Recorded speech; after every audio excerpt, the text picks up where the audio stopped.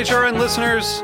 As we celebrate our 15th year, we are deepening our commitment to giving voice to the next generation of food systems storytellers, and we need your help. Our internship and fellowship programs help activate new possibilities for underrepresented and underestimated young people through experiential journalism, audio engineering, and production training. Through these unique programs, HRN helps food equity stewards build essential workforce readiness skills that expand their potential and foster economic mobility. Please consider supporting these critical programs. And with a minimum donation, you can be entered to win a dinner for two at an amazing restaurant in one of 8 cities and tickets to a concert at a great venue in one of those cities. We have incredible partners across the country who have donated, as they also share our passion for helping to educate the next generation of food systems storytellers. Check out heritageradionetwork.org/15 to donate and enter to win today. That's heritageradionetwork.org/15 to donate and enter to win today. And make sure you donate before March 31st. Thank you.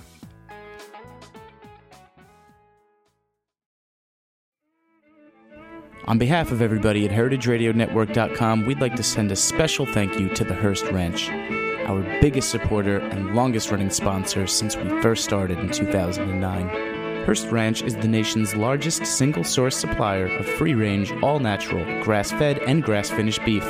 Since 1865, the Hearst family has raised cattle on the rich, sustainable native grasslands of the Central California coast. The result is beef with extraordinary flavor that's as memorable and natural as the surrounding landscape. For more information, visit www.hearstranch.com.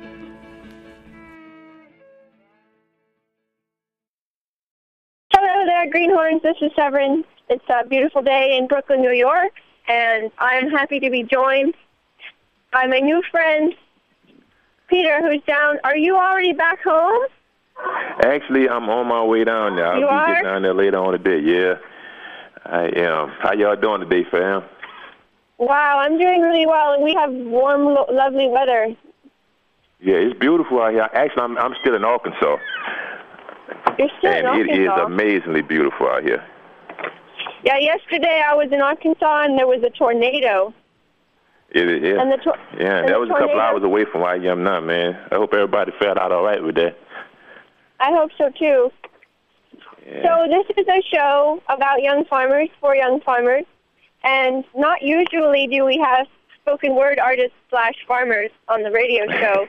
So perhaps you could introduce yourself briefly, since you are an anomaly. Well, I think you're an anomaly no matter what character, no matter what venue. But well, I sure appreciate that. Yeah. Well, my name is Peter Muhammad Haroon, actually, and I'm known as Brotha P. Everybody in the spoken word world calls me Brotha P. I like to be the brother of people. You know, that's what I've been doing my whole life. When I was born, I was a brother. I grew to be a father. I grew to be a poet. I grew on to be a farmer. But when I was born, I was a brother. And my desire is to just share sincerity with people and keep people optimistic. So I've, over the last maybe 15 or 16 years or so, I've been performing as a professional spoken word artist. And just currently I'm getting interested in the world of agriculture. After spending so long with spoken word, I realized that you can only say so much. You can only use your words to empower people to an extent, but then they're going to need to eat. You know, and I think that agriculture has been, for me, it's a natural progression. It's almost like multiplying your talents. I look at a blank piece of paper and I write something, and out of that comes a well of books and recordings and all type of things. So now when I look at the earth, it's like a blank piece of paper to me. And I want to incorporate that creativity and put that creative energy back into the earth, not just extract from the earth for the purposes of making money and capitalize off of it, but with the understanding that we have to sustain it and we have to use the earth in a just manner so that when we go back to the earth, those who come after us would benefit from our time we spent on this earth. So that's me in a nutshell. Oh, I'm so sorry. But I was going to say only that the nice thing about farming is you can talk. You know, you can talk while you work. So you don't have to choose. Yes, I guess that's a good point. That's a good point. So in what land did you land when you first landed? And then what land have you moved to now? Well, I landed in the land Actually, I'm born and bred in New Orleans, Louisiana, and spent my formative years there. Was introduced to agriculture as a child, going to nursery. The nursery that I went to was run by two black men, and it was called the Survival Center. And one of their main focuses was to introduce us to agriculture as a means of survival and building community. They provide meals for us from the stuff we grew, all those type of things. So I spent most of my years, up until my adult years, in New Orleans. And I traveled here and there. I moved around the country a little bit with my performances and all those type of things. But, after 2005 and Katrina kind of did her thing, we ended up here in Arkansas. So I'm currently in Arkansas and in a transition between Arkansas and New Orleans currently. And when we were talking in SOG, you were saying how being in New Orleans and you're kind of moving towards New Orleans or part-time in transition, as you say, but that because so much was washed away, the people who are coming back are bringing a particular kind of a team spirit, and they're all there for the game. They're all ready to make things happen. Would you explain a little more? You had a nice thing about the Superdome.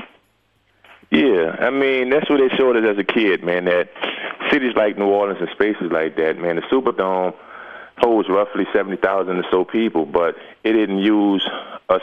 I mean, it didn't take but a few hundred, if maybe 1,000 or so people to actually construct the Superdome. So once the Superdome was constructed, on any given Sunday, they open the doors, and it's going to fill to capacity if the Saints playing. And what that taught me was that there are more people that's willing to build things, but once it's built, the other people will come and support it and partake in whatever it is that they build. I think right now, the people that chose to go back home to New Orleans went back with the understanding that there is not infrastructure in place that's going to sustain our life.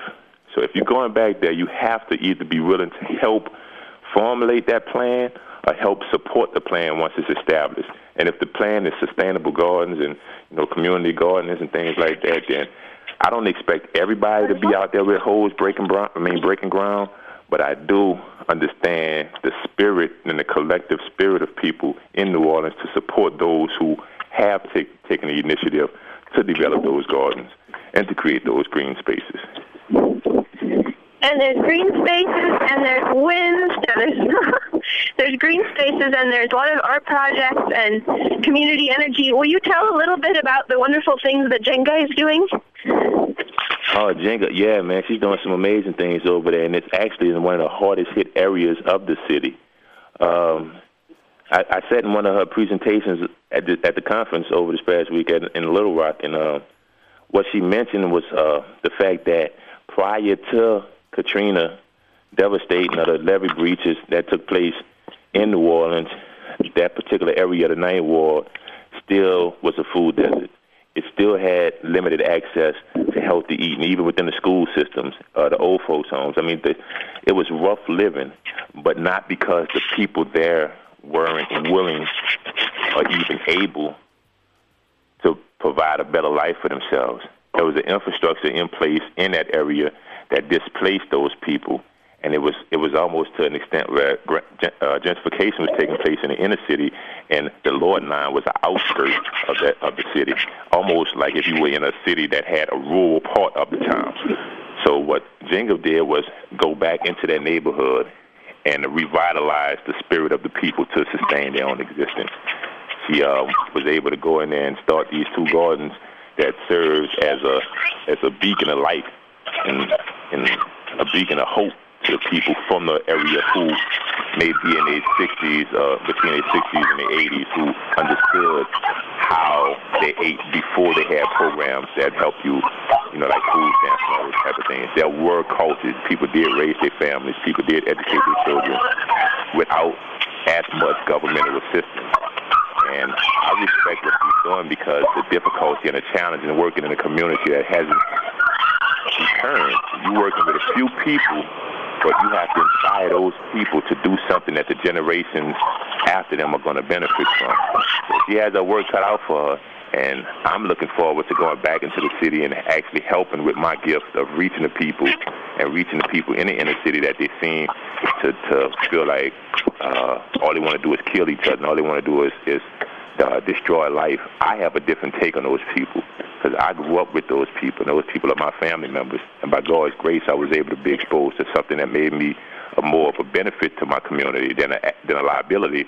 And Jing is doing the same thing. She's going back with the spirit of renewing and restoring hope and a tradition in our people that was lost through industrialized lifestyles, through working in warehouses and, plantations and those things like that. I call it plantations, but for people who work in warehouses, it's that sort of experience.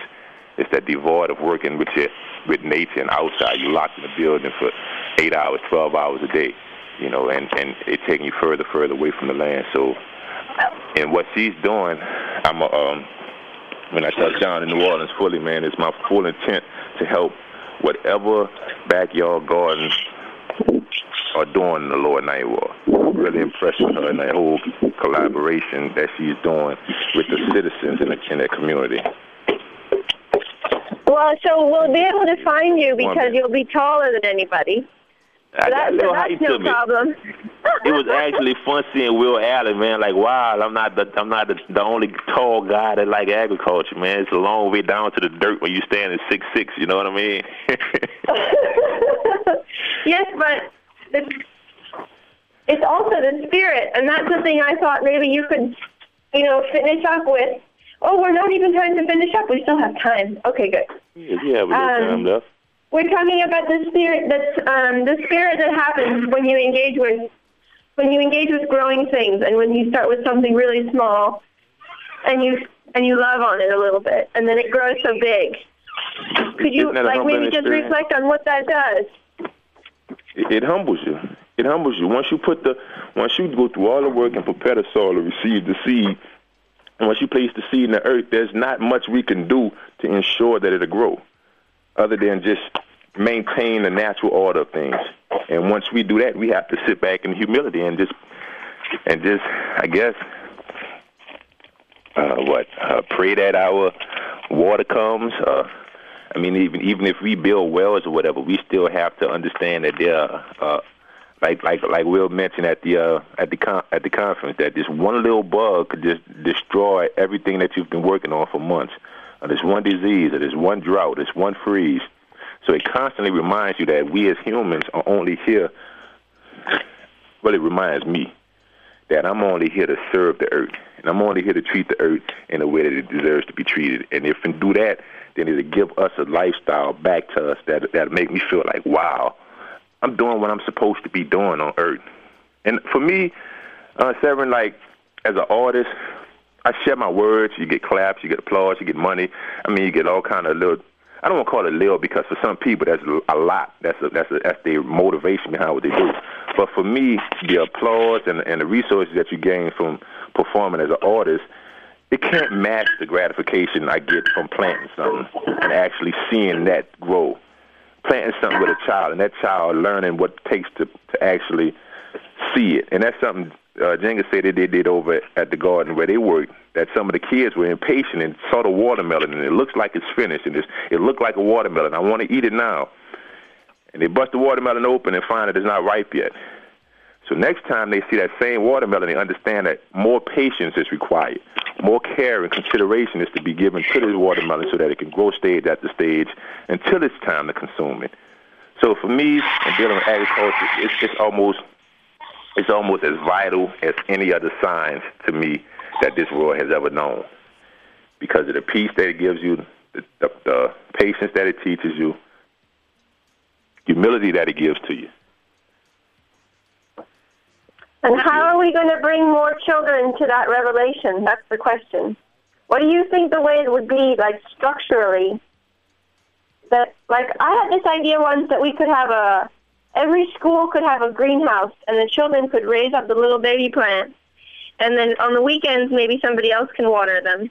But then, and every spring, the children can have a plant sale, and all the mommies and daddies can come and buy the plants and start their gardens at their home. That was one idea I had. Yeah, you got any crazy ideas? Yeah, I'm full of crazy ideas, man. But that's what the one of the projects with the FFA was for the students, that they would, every semester they would be responsible for taking a project home, be it a square foot garden or whatever, but you actually receive a grade. You actually, even as far as elementary school all the way through college, I think even in institutions for higher learning, so many people are coming from, I guess, inner cities, but they don't know nothing about agriculture. So I got into college with the intention of learning about agriculture, but without having applied courses, I wasn't able to get into the field until your third semester. So I think giving opportunities for children to actually see all that, see all that agriculture is. It's so much more than just riding a farm. I think the way that children can be introduced to it, honestly, is for you to just give them the thought in schools, in communities, in homes, that they would run commercials on television that would be geared toward kids, that they would have the opportunity to grow and compete with growing, and to be given the understanding that you don't need to chase money to find security first. You need to create a sustainable lifestyle. So it's going to have to change the whole. It's going to have to start with a new approach to how we view education. Because currently you can go through 12, 13 years of schooling, your formative school years, and graduate not knowing how to feed yourself at all. All you can do is know how to make yourself marketable or valuable to an employer. But that is not going to sustain our life. And I think if we, as parents, begin to, especially as blacks, I think it's a difference between the demographics. I think you need to understand that culturally speaking, that I know people of color, especially in this region of Arkansas, where I am currently, have a problem and still have a history with agriculture. When you see cotton fields, you don't necessarily see all the opportunities that lie in what you can do with cotton. That everybody uses cotton in some form, in their home. You can go, you see cotton all over every home. But blacks kind of stray from cotton because of the history that it has with it. So a lot of atoning has to take place with the earth. We have to tell the children that we are of the earth. The earth loves us. That okay, politically speaking, there's things wrong with the world, but the world don't have to end because the earth has turned its back on us. It's the policies that govern what's done with the earth, and how the earth's being divided, and how the food that's being grown is being stored and distributed. Those things are unjust, but the earth itself is a beautiful place. There's no more beautiful of an experience. Like my son, like with the tornadoes when the rain was coming the other day. As hard as it was raining, my 5-year-old said, "Daddy, it's a good thing that it's raining because our plants need water." He wasn't afraid of the processes of earth. He understands that sometimes it's going to rain hard, sometimes it's not going to rain. He's not afraid of life. He's not afraid of earth. He's not afraid to live. And if we can once again get our children to understand that life is fun, that farming is fun, agriculture is fun. It's not associated with slavery. It's not something that people make us do and then take all the work and all the rewards of our labor and use it for their betterment while we continue to suffer. That's not what it is anymore. That it's a sustainable practice, that if you don't know how to grow your food, you may very well be hungry in a few days. Teach that to the children unapologetically.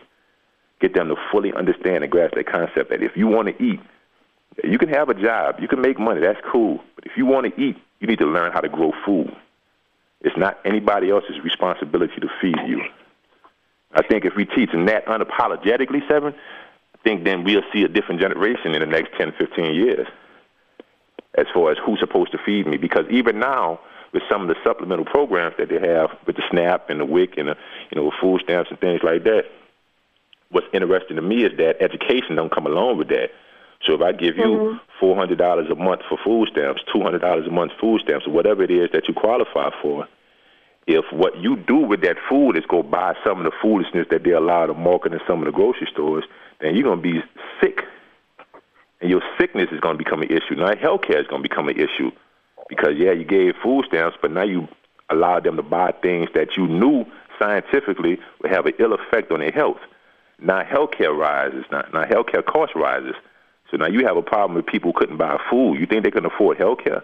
So now you have all these problems going back and forth, people needing help from people they don't want to ask for help, But how can they get help if they're not getting taught properly? So I think that going back to communities being able to have their own food sources is not as far off an idea as it was before. In New Orleans, it's broken down into communities, man. And just like everywhere else in the country, they have pockets of people who've taken it upon themselves to say, okay, we have to control our destiny. What's unfortunate about a lot of our inner cities is that in saying that, we still speaking politically. We still speaking for opportunities to be placed and treated with the same kind of respect that other people are getting. It's so far from food production that it's ridiculous. If you ask the average person in the black community or in the inner city community, and I speak from that because I feel that voice is not magnified enough. So I'm not speaking and saying that's the only people that need help. I'm just an advocate of that particular part of the community. So I'm saying people in the inner city, if you ask them what is it that we need to heal some of the problems of the city, of the inner city, some of the violence that's taking place, some of the destructive behavior that's taking place, some of the abuse, some of the diseases, they'll give you a list of opportunities. Well, they need to be able to learn this and go this and do this and be exposed to that. And I'll be interested if you asked 100 people how many of those people would say agriculture would be the number one thing we need to address. And for me, it's kind of interesting because who you are and how you think has so much to do with what you eat. That if you could begin to break that foundation and have a person understand that, you can build from there. If you give a person food, you can have a conversation after that. In New Orleans, no matter who you go visit, you're going to eat. And I think it hurts because the children think soul food, or food for their soul, is food that they forced upon us ever since we were enslaved. And that was the only thing we had to eat. Now we choose to do that. So now the government gives money, food stamps and programs like that, and we go buy things thinking that's our food for our soul, and what it's doing is actually continuing with things like diabetes and, even attention, deficit disorders and things like that could be traced back to some of the, the intake of the sugar and all that kind of stuff that they're given as on shelves. Like this is legal to sell this stuff, even though what it's going to do to people. It's legal to sell this. So for me, I think informing and educating the children and letting them know that it's okay. It's not a revolutionary idea. You're not banging against the system if you want to feed yourself, man. It's actually the first law of nature is self-preservation. And I want to take the rebel part out of wanting to be involved in sustainable gardening. You know what I mean, Severin? I don't want it to seem like you got to be this anti-everything in order to be a vegetarian. No, man. I'm not against anybody. I'm just for life. I'm not against. I don't fight because I hate people. I fight and I do what I do because I love people. I love life. Well, and this is the thing that I'm also starting to understand is when it's so clearly wrong. And cotton fields are part of that too. And you go across the landscape and you just see everything flat, flat, flat. And people have their little garden tucked up next to their house, and maybe a little bit of a hedge between the big fields and the home garden. When it's so clearly wrong, then it's easy to start thinking about it a different way. And I have a feeling that since there's so many people feeling that feeling, that the powerful examples that are emerging in communities across the country, like they almost have more appeal now than they ever have. What I want to know is how do we spread the word better about what's already going on so that people hear about it and the word spreads. And also, I met a young man named DJ in Arkansas, and he said he really wanted to go work on a farm, but his agriculture teacher didn't know any that he could go work on. And I thought, here he is getting a degree in agriculture at the university. Someone should be able to help him, point him along in the right direction. I wanted to figure out how do we get it better? How do we get the word out better? Maybe that's something that you're working on.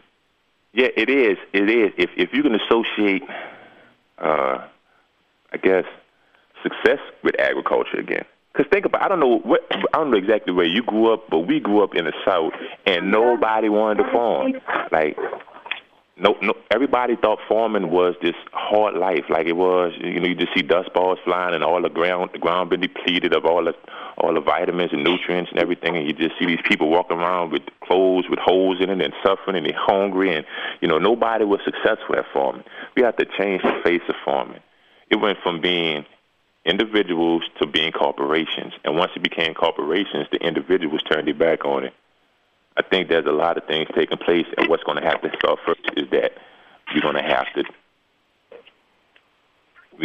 to let them know. Oh, excuse my phone's speaking. We're going to just have to let the kids know that we need scientific minds in agriculture again. That agriculture is in need of our most profound thinkers. Our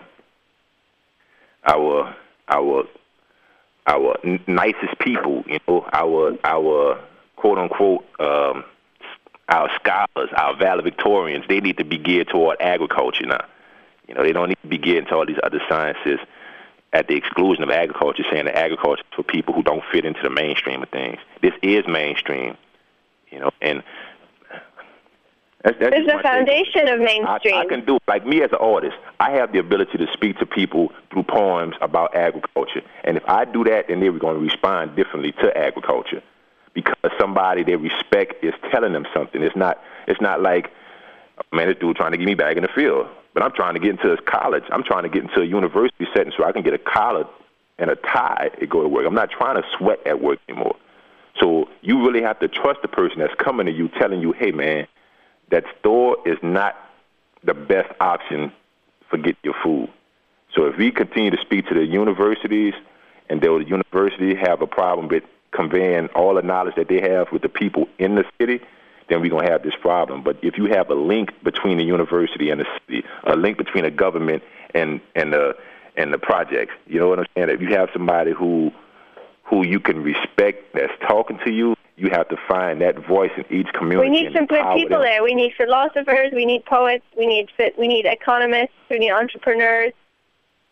We need a lot of people. We're going to get a lot more people, right? We're going to get a lot more people. You're going to get some more people, and I'm going to get some more people. Then maybe we can hang out some more. That's right. That's right. That's right. And we will do it. I mean, we will do it. Not Is there anything we have to remind the people? How do they find you, those who are listening? How do they find you and listen to your words? And what should they do if they're in New Orleans? How do they get involved? If they're in New Orleans and want to get involved, contact either Backyard Garden Network or contact New Orleans Food and Farm Association. I think I might have lost him, you guys.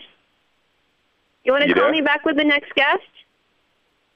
Are you there? Okay, bye-bye.